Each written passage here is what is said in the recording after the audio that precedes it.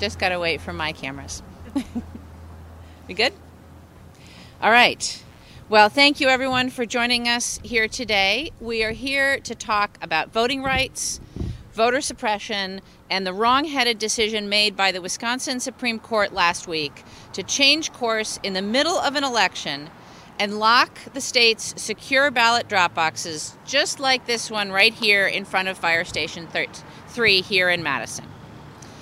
The Supreme Court's decision to allow for ballot drop boxes in today's February primary, but disallow them for the April general election without any evidence of wrongdoing or any explanation of their reasoning, is sure to generate confusion and frustration on the behalf of voters. Drop boxes are a convenient and safe way of making sure your ballot is counted. They are used in hundreds of communities across Wisconsin and all across the country without incident. But now the Wisconsin legislature and the courts are considering locking them up or ripping them out of the ground. This is partisan politics run amok. No one thought that drop boxes were a threat to democracy until 5 cities, Madison, Milwaukee, Green Bay, Kenosha, and Racine, had them installed to keep voters safe and to make it easier to vote during the pandemic. This attack on voting rights was launched by a right-wing legal group called the Wisconsin Institute for Law and Liberty that is unhappy that we are expanding the franchise to more and more voters.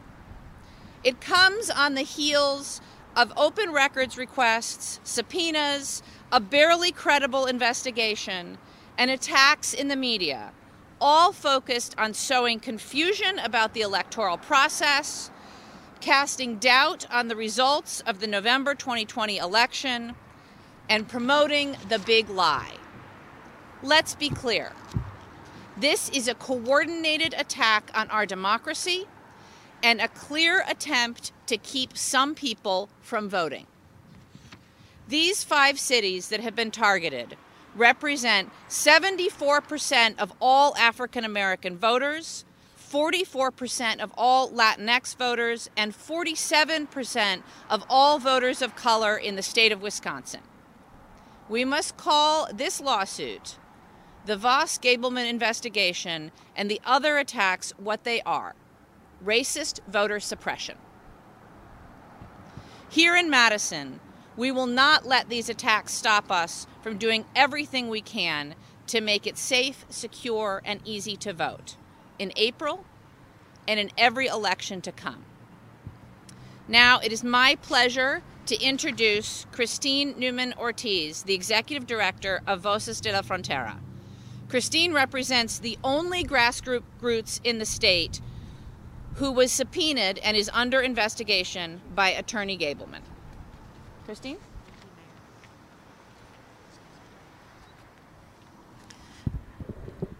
On this election day, it's a real honor to be here today to really stand up for voting rights and to make sure that every vote counts. We cannot claim to be a democracy if the basic right to vote is not afforded to each and every one of us.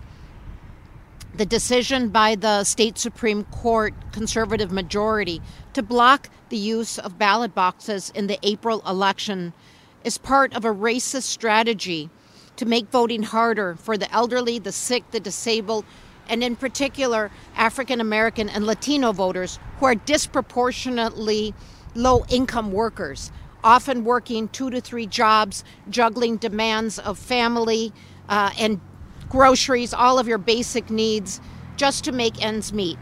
Because of these irregular hours, ballot boxes are a useful and convenient way to vote.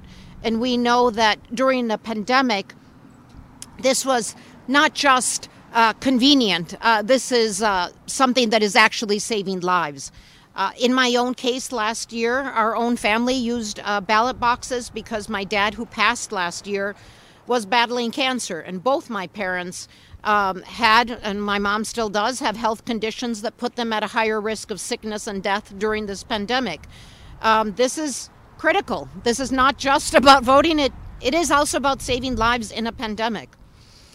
But the right to vote is a fundamental right, regardless of the pandemic. And it's something that we are seeing being basically a war on voting is what is happening. And we recognize as Voces de la Frontera that we need to be part of a modern movement to protect voting rights, especially at a time where we see the aggressive growth of the far right, a white supremacist far right that is attacking our basic rights. We already lived in one of the most gerrymandered states in the nation. We already have voter ID laws that have limited the documents that make it harder for low-income voters to participate in elections. And the most recent sham review led by Voss at a great taxpayer expense that targeted Voces. We are the only statewide organization to run a Latino get out the vote effort. We've done that well, helping tens of thousands, many new and infrequent voters participate in the elections. And it is why we have been a target. We are not, even in this sham review, there's even no justification for targeting us because we are not a government body. We're not elected officials. We don't administrate elections.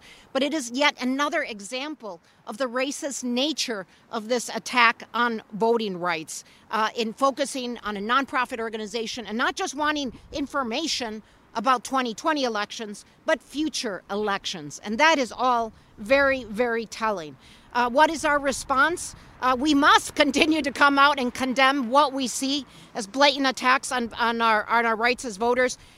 We must be actively involved in ensuring that we fight for voting rights as a modern day movement. And we must continue to support people to participate in this election and use whatever legal means possible to challenge these efforts to attack our rights. Thank you.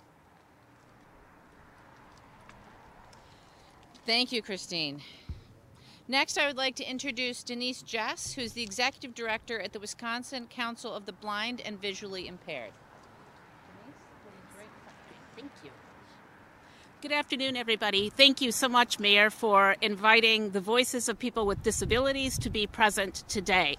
For those of us with disabilities, and we are one of the largest marginalized populations, not only in this city, across the state, and across this nation, we're also a group that anyone can join depending on an accident or illness. So both temporarily or permanently, and of course disability spans across race.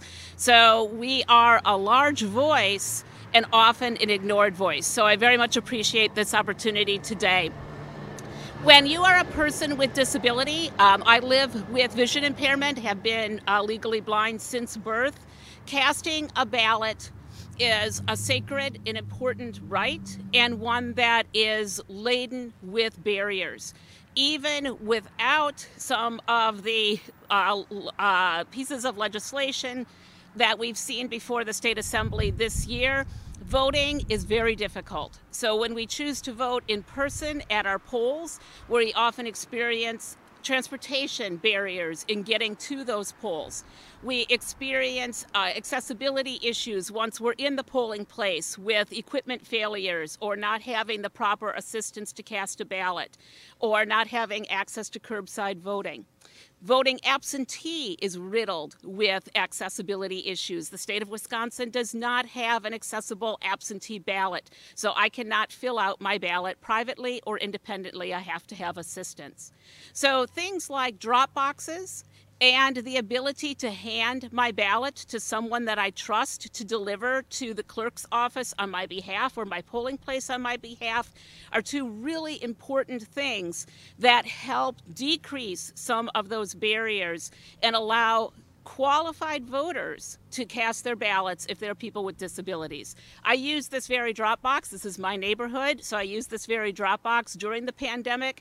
And as I inserted my ballot, I had no sense of fear that anything was going to happen to my ballot. I just had a great sense of relief and a great sense of pride in our city for making this option possible for me so that I didn't have to walk into my polling place and risk COVID.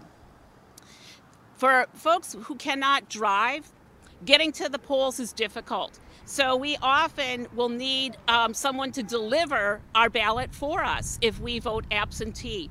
So I need to make arrangements for someone I trust to help me fill out the ballot, then certify the ballot as a witness, and then potentially hand it to them to deliver to the clerk or to my polling place. And with the provision now in place, that would be illegal for me to do. I could not hand my ballot to my wife.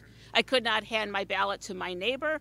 I could not hand my ballot to one of my adult daughters and ask them to deliver it on my behalf. I would have to find another way to get that ballot in. And I know as we're talking about drop boxes, I really want to highlight that issue of the inaccessibility of giving the ballot to a trusted person to deliver on my behalf. So my hope is that the Supreme Court will reconsider their April 5th decision and side with the idea of allowing the drop boxes and allowing ballot delivery so that every Wisconsin voter, no matter the disability status, has the right to cast their ballots in every election. Thank you so much. Thank you, Janice, for highlighting those incredibly important issues.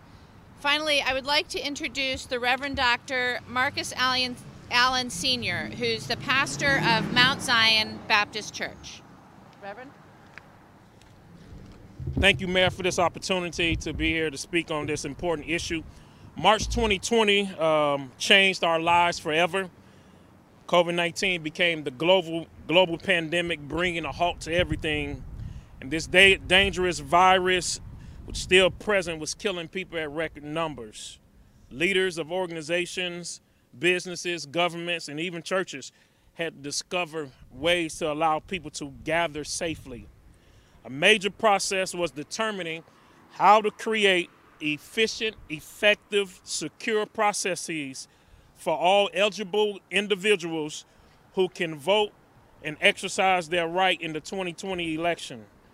There were various ways that were offered to us: to vote in person, early voting, mail-in, absentee ballot, or take it to the county's clerk, or to use your drop box.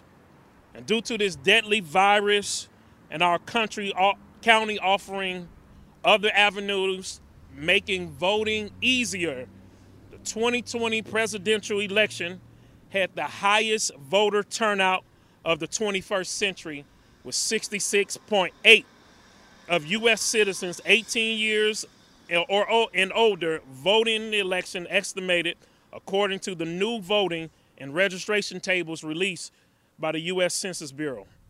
And despite COVID-19 concerns, 155 million people voted in the 2020 election.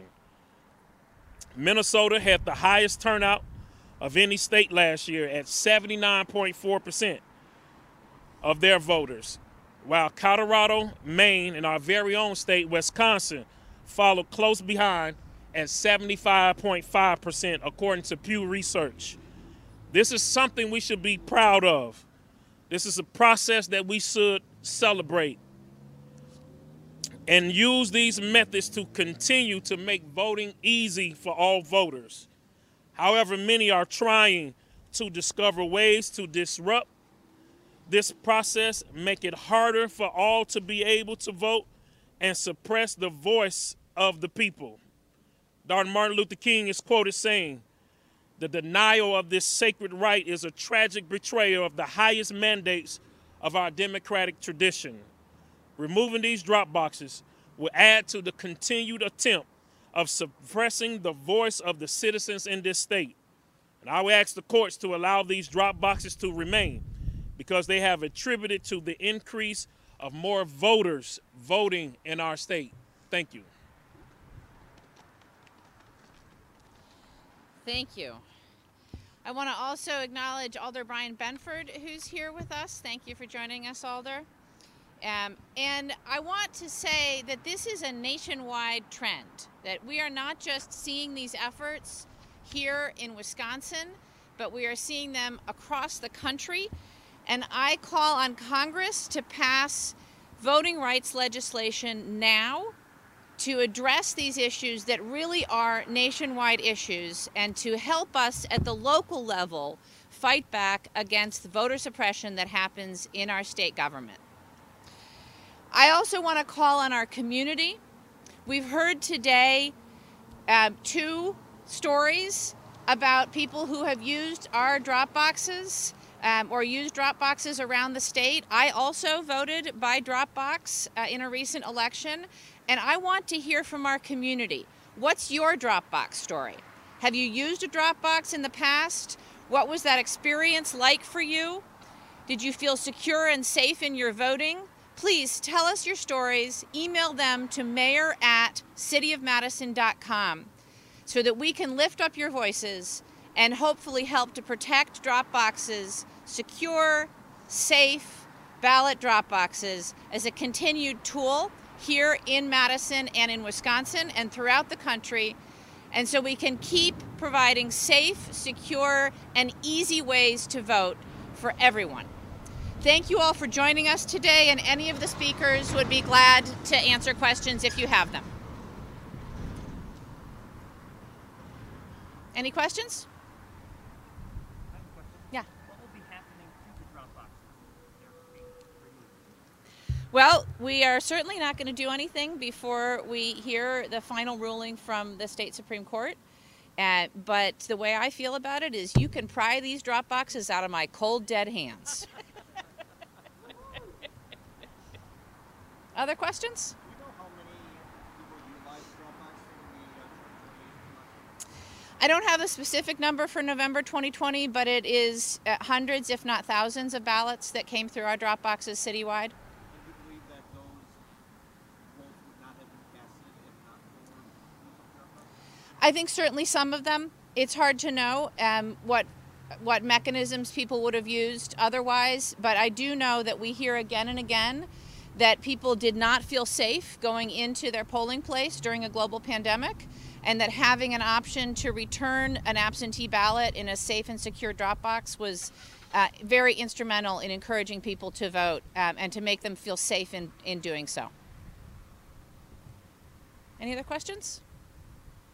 All right, thank you all very much for coming out and standing in the cold with us. We appreciate it.